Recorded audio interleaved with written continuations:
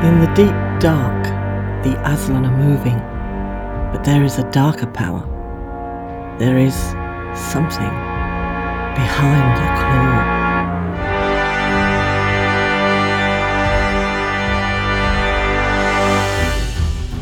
Welcome to the 22nd episode of the Behind the Claw podcast, a show for fans of the classic Traveller RPG. I'm Felbrick Napoleon Herriot. And let's start the show by taking a look in the email vault. Just a couple of emails today. Stefan has got in touch to say that he's enjoying the show and that it's been 22 years since he played Traveller. Now that makes me feel old. He's thinking that he might give the Mongoose Traveller version 2 a try when it comes out. Well, based on my reading of the first set of Mongoose Traveller, I think that's definitely worth a look. Thanks for getting in touch, Stefan. The second email is from Robert, who runs the Ancient Faith in the Far Future blog that I mentioned in the last show. It seems we formed a kind of appreciation society for each other. Cool beans. And as he wrote me, I'll drop his blog's address again. It is ancientfarfuture.blogspot.com. Thanks for getting in touch, folks. I do appreciate it. I have no idea. So, computer, what can you tell me about this place? This is My Galaxy, where I tell you about a planet in my Tessesso subsector. A map and planetary UPPs are available on the podcast's website at behindtheclaw.blogspot.co.uk. Razmabi is a water world with a mostly breathable atmosphere. Its population is in the region of 10 million strong, and they're eager to trade with independent traders. This trade usually, however, is limited to barter, as the usage of credits is limited to the starport. The orbital starport offers only unrefined fuels and is limited in its trade options. Surface landing is limited to smaller shuttles or ships capable of floating on water. Life for the population of Razmabi is a constant fight to stay afloat. The majority of the population live upon floating pumice islands that have to be constantly renewed with fresh pumice as the older stuff becomes waterlogged and sinks. The islands are usually limited in size and normally support no more than a few thousand individuals. There are a few exceptions to this, with the islands of Thantai and Thantiana being the notable exceptions, with populations into the 20,000s. Each island is effectively a separate nation, but apart from a few exceptions, they tend to follow the same set of fairly restrictive laws and operate as independent kingdoms. Relatively few of the islands are able to cope with the weight of a shuttlecraft landing on them, so visitors should only land on designated landing spots and then only with permission. Some open spaces which look amenable to shuttle landings are designed for other purposes and cannot sustain the vehicle's weight. Landing in the wrong place could easily demolish that part of the island and lose the ship that landed. A ring of underwater volcanoes around the planet's equator constantly erupt, sending pumice to the surface. The population farm this supply, and thus many of the cities maintain their position close to this source of pumice. This proximity has led to competition and even small wars in order to secure a good supply of the pumice that they need to renew the rafts on which the cities float. The majority of the food eaten by the populace takes the form of compressed algae blocks, which are easily created from the huge algae blooms that constantly appear in the heated waters of the equator. Various fish provide for delicacies, as these have to be farmed far to the north or south of the equator. Both poles of the planet appear to have ice caps, but these are not solid and are formed of floating pumice growlers that have iced over in the frigid air. Travellers are warned away from the poles, as there are no landing sites, and the air is less amenable to breathing as it tends to collect the more toxic emanations of the volcanoes. No way. The way I heard it is that he was shipping arms, guns, taking them straight in, under the Navi's nose. It's time for another story seed. This seed is designed for a mercenary unit, but could also work for a militarised party. Our heroes are hired by Diana Corps for a one-day job. Of course, there may be travel times to and from the job, but the actual work for the mercenaries should be a single day. Deanna has an operation on the planet Thengu that is situated a few miles from the starport. The planet is generally at a lower tech level than the average in the Imperium, and some recent technical innovations have stirred up the populace into revolt. Deanna want to withdraw their valuable machinery from the planet, lest it be pillaged or destroyed. The on-site security at the Deanna operation have so far kept the facility safe, but if the mob turn against the company, then it's likely that the valuable computer manufacturing facility will be lost. Rather than risk that, Deanna want the equipment removed to the starport for lifting off-world.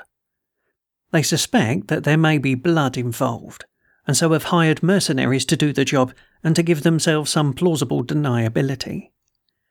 The job, in short, is to drop into the starport, break through the protesters to the Deanna facility, load up the equipment, and get it back to the starport and off-planet.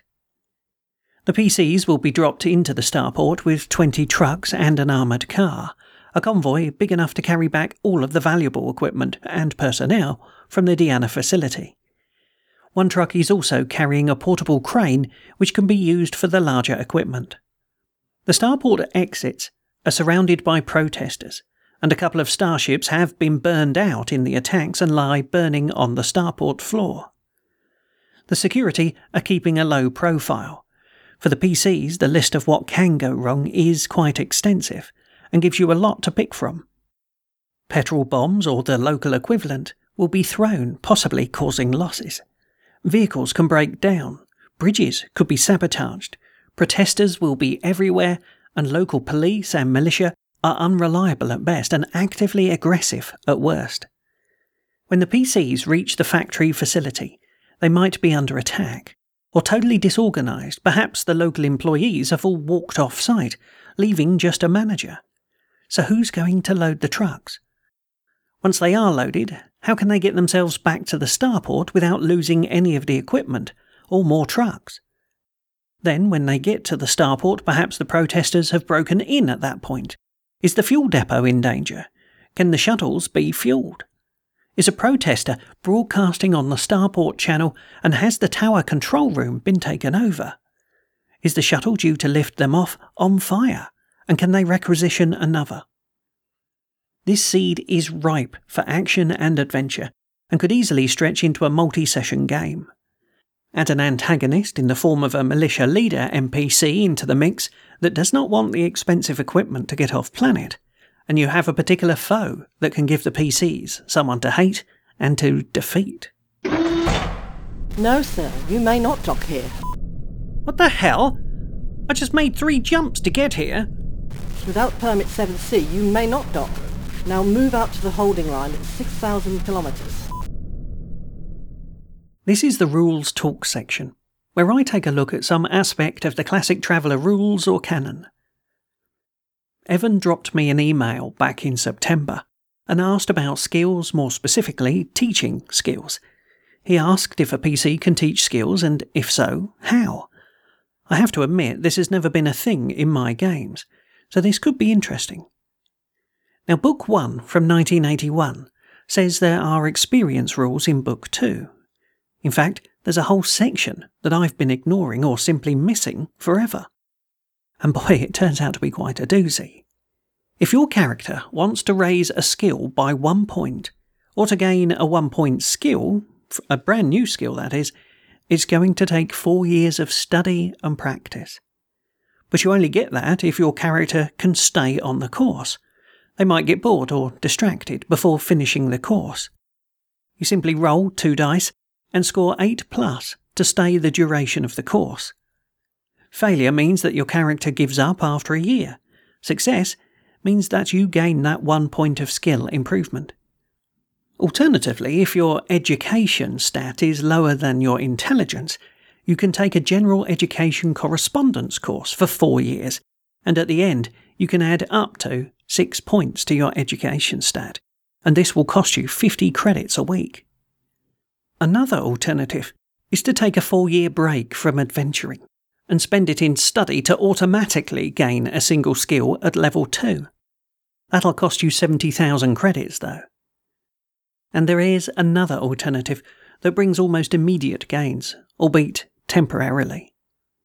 If your character is training for 2 skills simultaneously for 4 years and passes the 8+ roll to stay the course, you immediately gain a temporary +1 to your skill that lasts for the 4 years of the course, but then it would disappear, unless you enter another 4-year follow-up course, after which it would become permanent.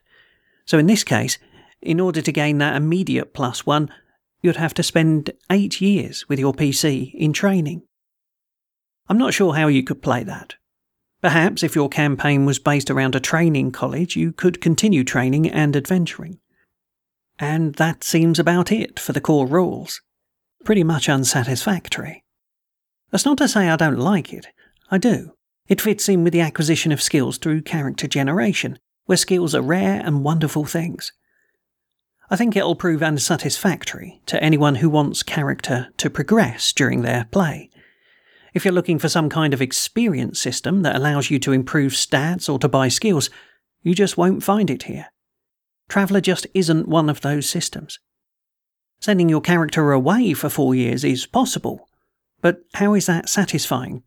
It's not going to satisfy the itch for a power gain. Not at all, I would suggest.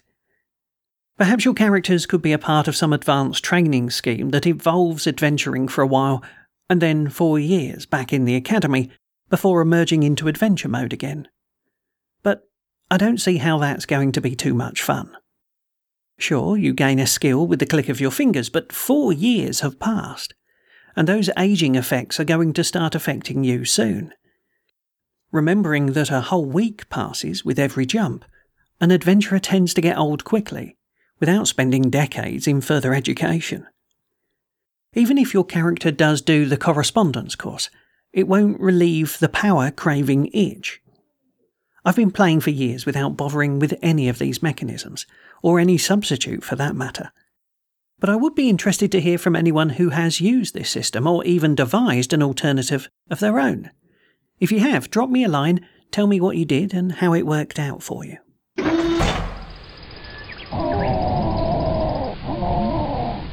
Did you hear that? What the hell do you think it is? Is it dangerous? This is the Creature Catalogue, where I tell you about one of the alien creatures that can be found in and around the Imperium. The Sia Anapomorpha, also known as the Pomorpha, is an insectoid alien that makes its home on the world of Jellicose, where its discovery has had a divisive effect on the population. The reason it's so divisive is the animal's anthropomorphic appearance, which people either find appealing or detestable. When describing the Pomorpha, it is best to start with the image of a man in your head and describe the differences. It's bipedal, 12 inches tall, pink in colour, with a hard chitinous skin. It has binocular, pit-type eyes. It has ridges on its head that approximate the positions of nose and ears. Its small mouth, however, is in its belly. Its appendages end in 2-pronged claws rather than hands or feet. Its movement is relatively slow, but its gait, when on flat ground, is very human-like. It is omnivorous, eating other insects as well as well-rotted fruit that litter the arboreal forests of its home. When the planet was first colonised, Pomorpha were known as the woodsmen by the locals, as they looked like little men living in the woods. There were also stories of them saving the lost by leading them out of these woods, and even of raising human children.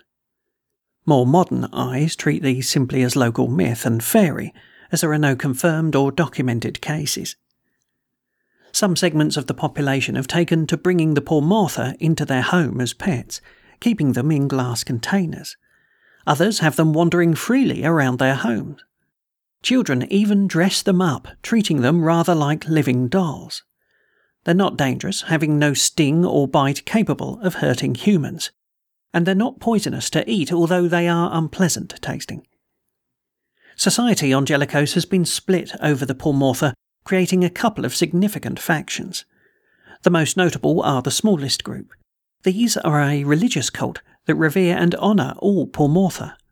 They are activists, and often violent in protecting the habitat and lives of poor Martha.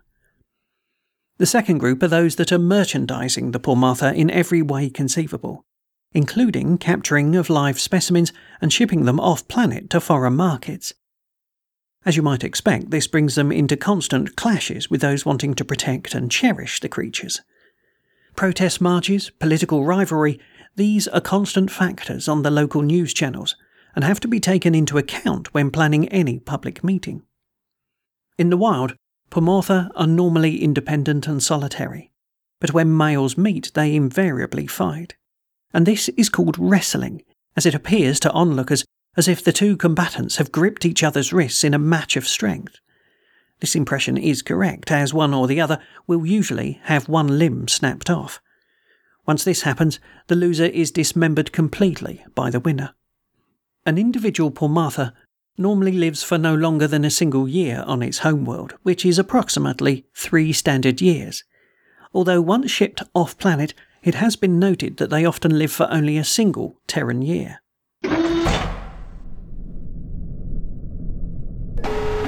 What the? My God, sir! They've launched a missile! It's tracking! Have they now? Don't fret, Thane. I've got something special to handle that. Lancelot, activate my special defensive feature. Evan emailed me a while back and suggested that mystery might be a good topic for discussion, so I thought I'd take up his suggestion and share my thoughts. So, what is mystery in an RPG? My thoughts are that mystery can be a driving force for a scenario, for a character, or even for a campaign. Usually the mystery takes the form of a question. What is this thing? Where are we? Where's that missing thing? Who's that? Who did that? How can we stop this? All of these questions can form the core of a scenario. I started my last campaign with a mystery that started with "Who are we?", which was quickly followed by "Where are we?" and then "Where is everyone?" and finally, "What do we do next?" In that example, the PCs woke out of a cold sleep with memory loss on a ship with no crew, and evidence that there'd been a fight on board. In my recently published scenario, The Experiments, the PCs knew who they were but were asking, "Where are we? And how do we get out of here?" So the mystery, especially if it's linked to the PC's well-being, can be a great motivator to get them to buy into a scenario. After all, a farmer won't have any great driving force to leave his homestead. But if something or someone is threatening the homestead, he's immediately motivated to get involved. They'll want to protect their own, and the mystery is, who's the threat, or where are they, or how can we stop them? Mysteries do not have to be complex. You don't have to construct something along the lines of the Da Vinci Code, and in fact I'd recommend against it. If your mystery presents to the PCs as a puzzle, with a single win condition and a one-time choice, it's not going to be fun for anyone. It's the death trap problem. If the PCs pull lever A, they pass through to the next level. If they pull lever B, they die. And that's the worst type of mystery. It means the only way to progress is to be absolutely sure that you have the right answer. If your puzzle means that the players have to decrypt something, and for whatever reason they can't do that, perhaps they don't know they have to decrypt it, or the players don't have the math or pattern recognition skills needed, then you'll have reached a dead end, and that's no fun for anyone. For me personally, I detest crossword puzzles. I just don't have the right skills to solve them. Present me with this kind of unsolvable puzzle in a game and I'm going to lose interest. I'll soon have my mobile phone out and start playing Splendor. That's going to bring the whole session, the whole mood of everyone at the table down as people get distracted. Instead, I suggest that if you want to have a mystery that needs to be solved, that you make it something that can be either brute-forced by multiple attempts or indeed bypassed. Let the players find their fun in the multiple attempts or by moving on to the next thing. By way of an example, the RPG Monster of the Week has a great mechanism. Each monster is a mystery that needs to be solved. You need to find out how to defeat it properly. Sure, you can skip the research, the puzzle, and simply beat the beast to a pulp. But the monster will be back next week or the week after, and it will keep coming back until you find the special correct way to defeat it. That's the brute force method of solving the mystery. If players can bypass the puzzle but will get an additional benefit for solving it, that's a benefit. That can really G the players up. Finding clues in the gumshoe system does this. In that case, you're given the info you need, but if you dig a little deeper, you can get more info and a better end result. But enough of puzzles. Mystery at its core is the players and their PCs not knowing something. As a referee, you can tell the PCs that they don't know something and let them try and find out the answer. You don't even have to work out beforehand how they can find it out. Let the players dig around a little, and when they come up with a good resolution, just let that ride. It's improvisational, but it works. A trick I've used in the past is to block the first couple of obvious routes to the answer when the players try them out, but then allow anything more original or outrageous to work. That gives the players a feeling of pride in their accomplishments, but don't let them know you're doing that or you'll just deflate them. Anyway, I think I've blathered on rather too much about mystery or puzzles. If you have anything to add to the subject, by all means, do drop me a line. So I'm here. Why don't you tell me why you called? The spacer in the corner booth. Don't stare at him. I see him. Who is he? It's the guy on the news vids. Which news vids? There are thousands of channels. Crookwatch. Ah, I see. This is the People of Interest segment, where I tell you about somebody who's got some kind of a reputation around the Imperium. The Snipe is the name used by various intelligence services across multiple planets for an assassin of extreme skill. There are many individuals that take the mantle of a killer for hire, but none demand the price nor the respect accorded to the Snipe. All that we know of the Snipe is based on rumour and a single leaked intelligence report that made it into the free press on Tessesso before being suppressed and withdrawn. According to the intelligence report, the Snipe has been responsible for a number of high-profile killings, including, but not limited to, a number of heads of state, an admiral, some Labour leaders, 2 mercenary company owners, a number of underworld kingpins, and a scattering of religious cult leaders. Rumour attributes a lot more other deaths to his hand, but the majority of these can be dismissed as they are simply attribution in the absence of evidence. What we know of his operating procedures are deduced from attributed crime scenes. One interesting point of note is that the Snipe does not make his kill in the same way each time. When he killed the president of Helene 4, he was a part of the crowd at a meet and greet and used a slow-acting contact poison.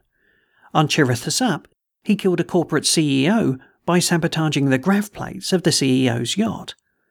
On a passenger liner travelling between systems, he used a snub pistol to kill another CEO. 3 presidential candidates on Sol 17 were taken out with a high-powered laser rifle while being driven to a debate.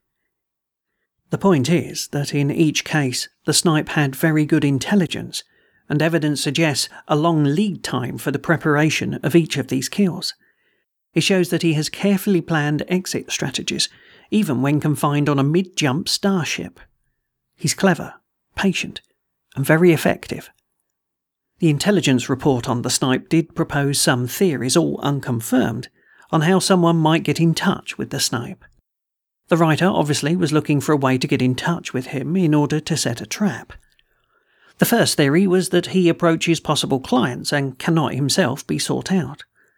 The second, that a public coded advertisement might be used. This was a proposal with a low chance of success, as there were no clues as to which publications or what coded language should be used. The third, that you would need to know someone who already knows how to make the contact. This third suggestion was rated as most likely to succeed. However, it also noted that the perceived beneficiaries of previous attacks by the Snipe have all claimed no knowledge of the Snipe, and surveillance of them has not been able to confirm or deny this. The existence of the Snipe became well known after one particular assassination, which he must have been particularly proud of, as it's the only one at which he left a calling card. The victim, in this case, was a very unpopular dictator. The calling card was a huge banner that, when it was unfurled, covered the entire front of the dictator's palace and said simply, "The Snipe." To this day, no one has a solid theory on how such a large canvas was transported into one of the most heavily guarded locations and fitted into place on the front of the palace without any of the guards being alerted. The one idea or suggestion that all the guards were simply bribed do not hold water, as the dictator, who lived in constant fear of his life, also had a number of robotic point defense droids that overlooked the area where the banner appeared. Thanks for the trade, Tuchel. It was a pleasure doing business with you. So long, sucker. And so once again we've reached the end game. And as usual, if you have any thoughts, suggestions, questions, segment items or short stories, please send them in to me at behindtheclaw@outlook.com. This podcast is released on an attribution non-commercial no derivatives license. Its home on the web is at behindtheclaw.blogspot.co.uk. Music by Kevin MacLeod of Incompetech.com. I'm your host, Felbrigg Napoleon Herriot. Thanks for listening. Prepare for jump.